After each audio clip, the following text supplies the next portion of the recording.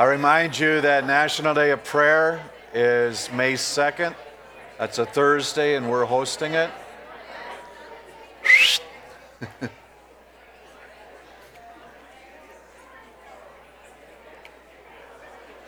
Find a chair, folks.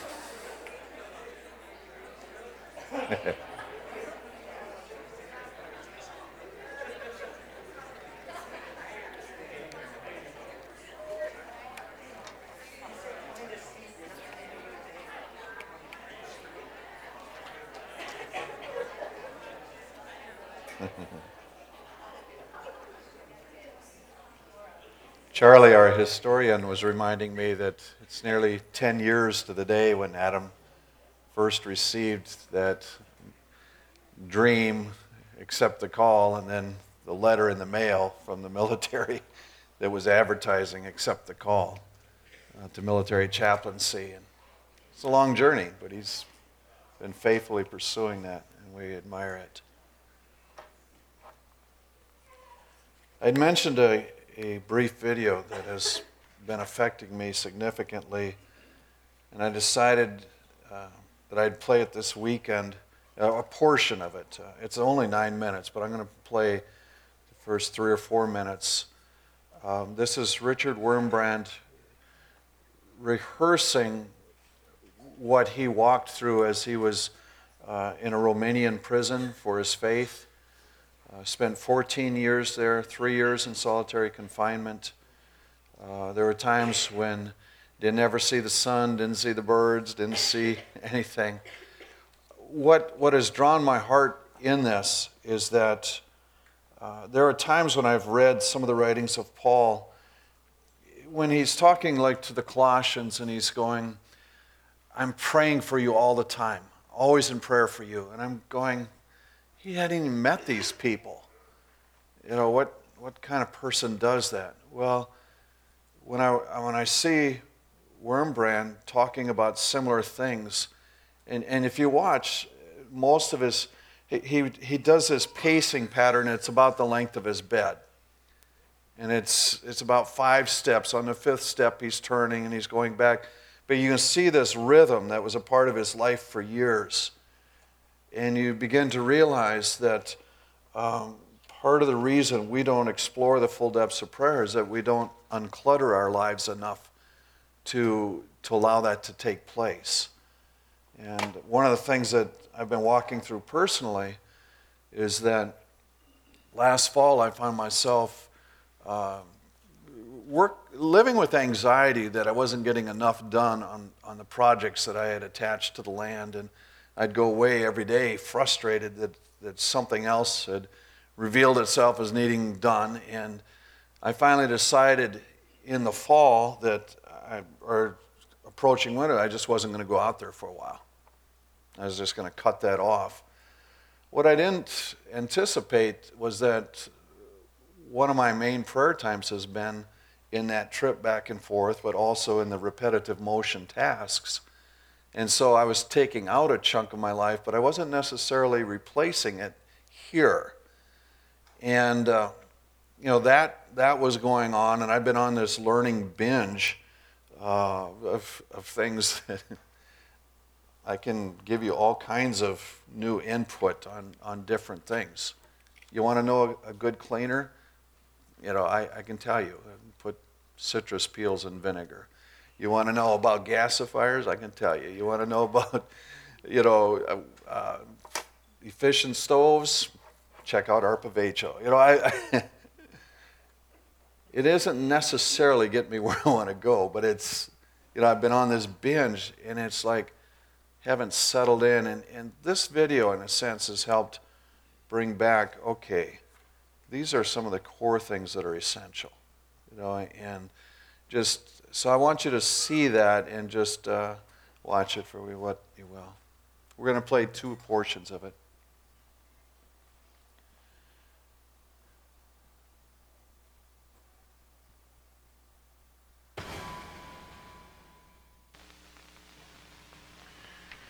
My whole night I passed walking to and fro through this cell. I didn't have shoes. Every night I began by meditating on the Word of God, the verses which I remembered by heart. I meditated so much until from meditation I arrived to seeing the scenes about which the Bible speaks. I really saw Abraham with his camels, and I saw Jesus surrounded by multitudes and preaching to them. I saw St. Paul traveling. I saw the angels about whom the Bible speaks. Everything became a reality to me. Then I would pass hours praying for the whole world. I traveled in my spirit from one country to another. Every night I would pray for America, for Britain, for Africa, Australia, New Zealand, Germany, France. I would pray for your churches. I would pray for your children, as I'm very sure that you pass a good time of your night praying for the prisoners in communist countries. Every night I would deliver a sermon. There was no visible audience, but I preached to God. I preached to the angels. They are also interested to know what I think and what I have to say. I would prepare a regular sermon and I would deliver it. Sometimes we would be handcuffed with handcuffs like this to the back. The hands tied to the back. We could not move them. Food was brought to us. We had to lap it exactly like the dogs. Like this. We could not move our hands. The human body has many necessities. The hands were tied to the back day and night. But who can tie a soul? The soul can fly towards the Lord. It has not even to fly because the Lord is everywhere. We forgot that we are with our hands tied. And we pitied the communists. They have killed many Christians, millions. They have tried to kill us. How stupid. They can kill only bodies. We are not bodies. We are spirit, and the spirit can't be killed. To die for Christ, loving Christ, means to go to glory, means to go to Christ. It's powerful, like I say, 9 minutes. But in watching that, you realize that in solitude, this man had developed some areas of prayer that parallel what you see in Scripture in the life of Paul. And so when we talk about it, I don't know how to pray. I don't get into prayer. Part of it is we have multitudes of distractions. And so the challenge is to set aside things long enough that we can hear what's really important. And what I'd like to do today is I'm going to head into 2 Timothy chapter 2. This is considered Paul's last book. This is a different imprisonment than what happened in Colossians and Philippians and Ephesians and Philemon. But this is considered to be the last one. And yet he is going over some things with some of the young leaders. He's writing it to Titus. He's writing it to Timothy. And what he's addressing are things that he's seeing as important. So he makes this statement, "You then, my son, be strong in grace that is in Christ Jesus." In this particular statement, grace is that idea of unmerited favor.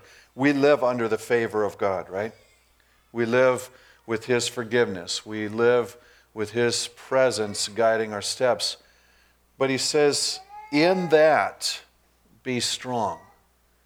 And so he's saying, do what you can, even though you know that you are under this umbrella of God's protection. Do what you can as your part in embracing what he has done. And he says, and the things you've heard me say in the presence of many witnesses, entrust to reliable men who will also be qualified to teach others. There's a teaching that's gone around in recent years. You give a man a fish, you can feed him for a day. Teach him how to fish, you can feed him for a lifetime, right? Paul essentially takes that a step further and says, if you teach somebody to teach others how to fish, this thing can go in a multitude of directions. So he's taking it and saying, okay, Timothy, I've trained you. Find others to train, but also who will be capable of training more. And that's called a principle of multiplication. It spreads. And so he's saying, set your heart, and for us it'd be not just to see people come to Christ, and not just to see them grow up in the faith, but see them capable of training others to train others. So it requires a longer perspective and a bigger picture than just the immediate, but saying this can go much wider if we'll take that approach. He next gives 3 pictures that are fairly timeless. The soldier, the athlete, and the farmer. And just says, consider their examples. Endure hardship with us like a good soldier of Christ Jesus. No one serving as a soldier gets involved in civilian affairs. He wants to please his commanding officer. So he says, just like the military, and we're recognizing what Adam's been doing, there's a very set structure and authority in all of this. And he says, Christ is our authority, and we want to please him. We want to follow what he desires. And so in that sense, acknowledge this example in ordinary life and apply that to your relationship with God. It says, if anyone competes as an athlete, he does not receive a victor's crown unless he competes according to the rules. So again, it's like this sowing and reaping idea, but he's saying, obedience has its place. If you're going to compete in a contest, you've got to follow the rules. You can't run the mile and say, I'm only going to do 3 laps. I get tired if I do 4. It doesn't work. They don't hand out prizes for 3 laps in the mile race. We understand that, but he says in Christ, it's a similar thing. We've got to respond to what he's calling us to. And then the hardworking farmer, he said, should be first to receive a share of the crops. So he says there's a reward involved with this. There's a return. And, we recognize that we want to be a part of that. Now, this is probably the least connected of the pictures right now. And yet, for centuries, it was right there in front of them all the time. You plant in the spring, as most of us are hoping to do, should the snow ever leave. And then we assume in the fall there's going to be some kind of return. I'm not guaranteeing when the snow leaves. He says, reflect on what I'm saying. The Lord will give you insight into all of this. So he says, chew on these things. This is connected to your relationship with the Lord. Remember, Jesus Christ, raised from the dead, descended from David. This is my gospel for which I'm suffering, even to the point of being chained like a criminal. But God's word is not chained. So this is our core teaching. Therefore I endure everything for the sake of the elect, that they too may obtain the salvation that is in Christ Jesus with eternal glory. And he's taking on the prisoner mindset, and he's saying, I know why I'm here.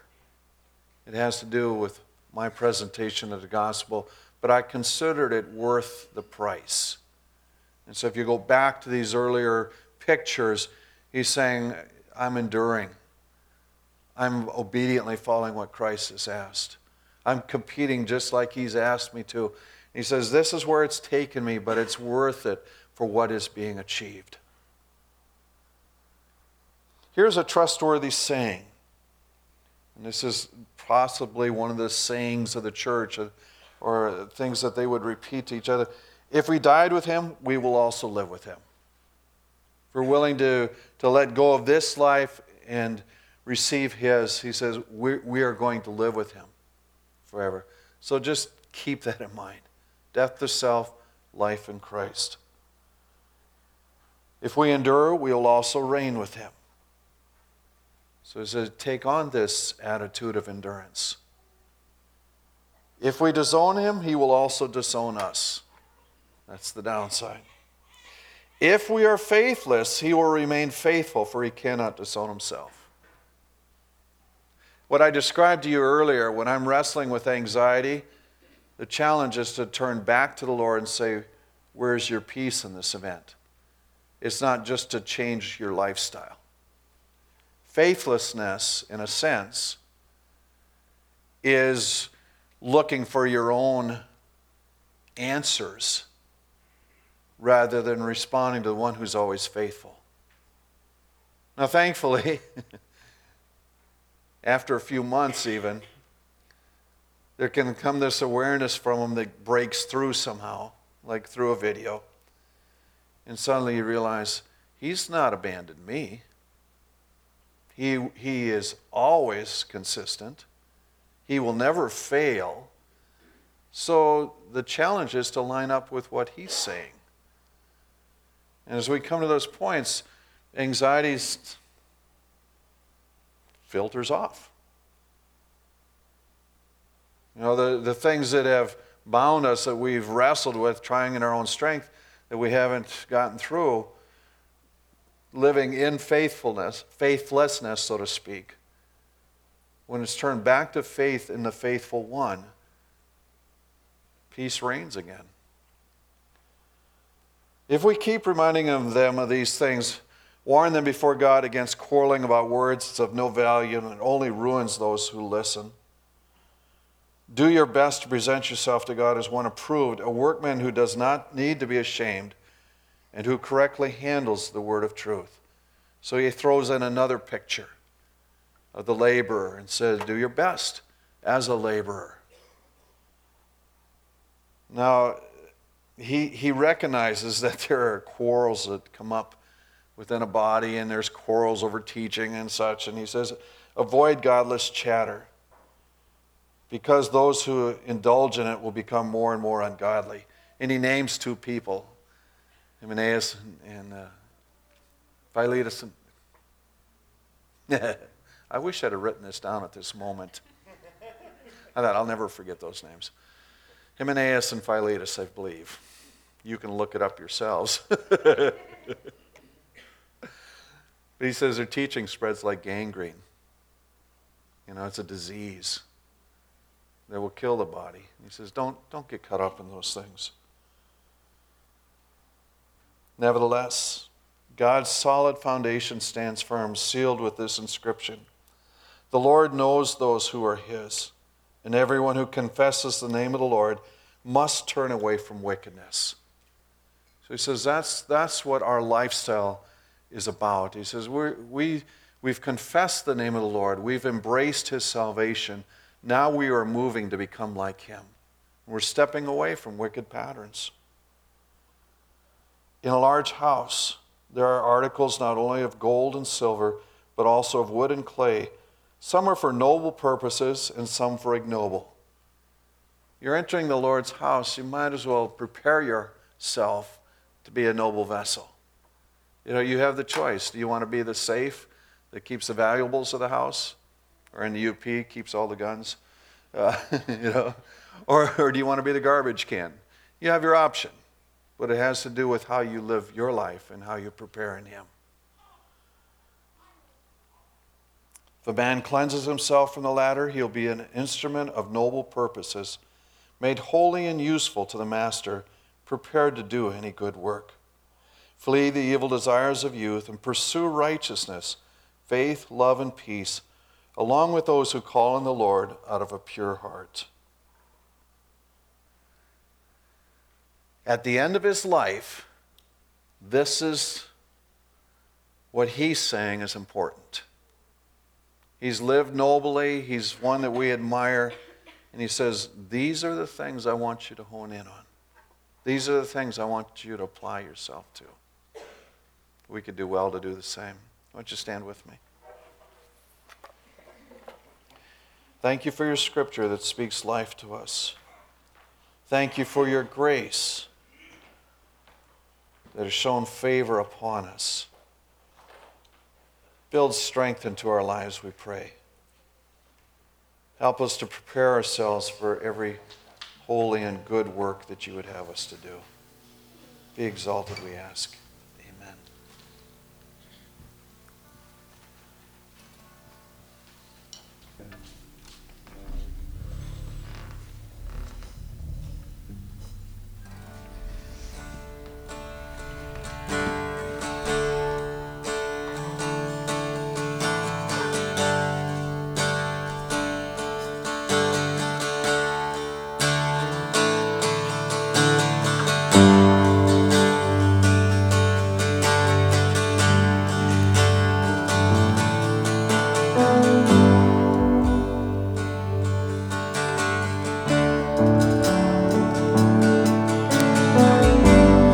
Promise of your coming light, it burns so brightly in my mind, and all creation longs and waits for the dawning of that day.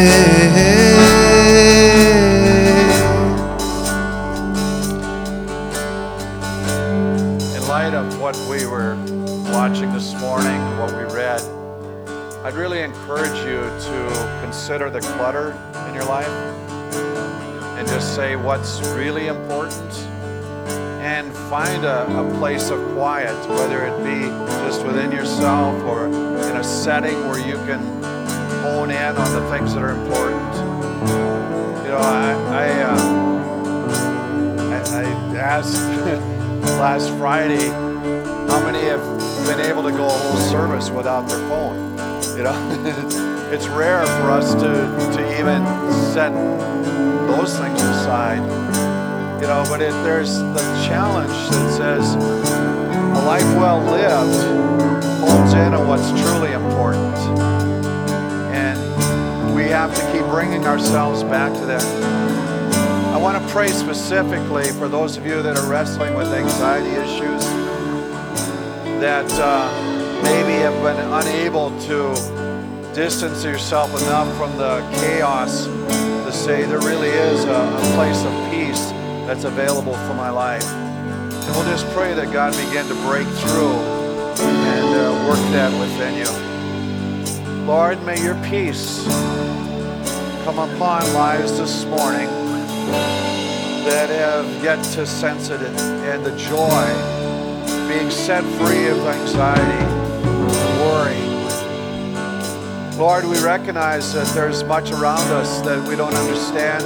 There's much that's beyond our control, but not beyond you. And you have answers for each and every situation.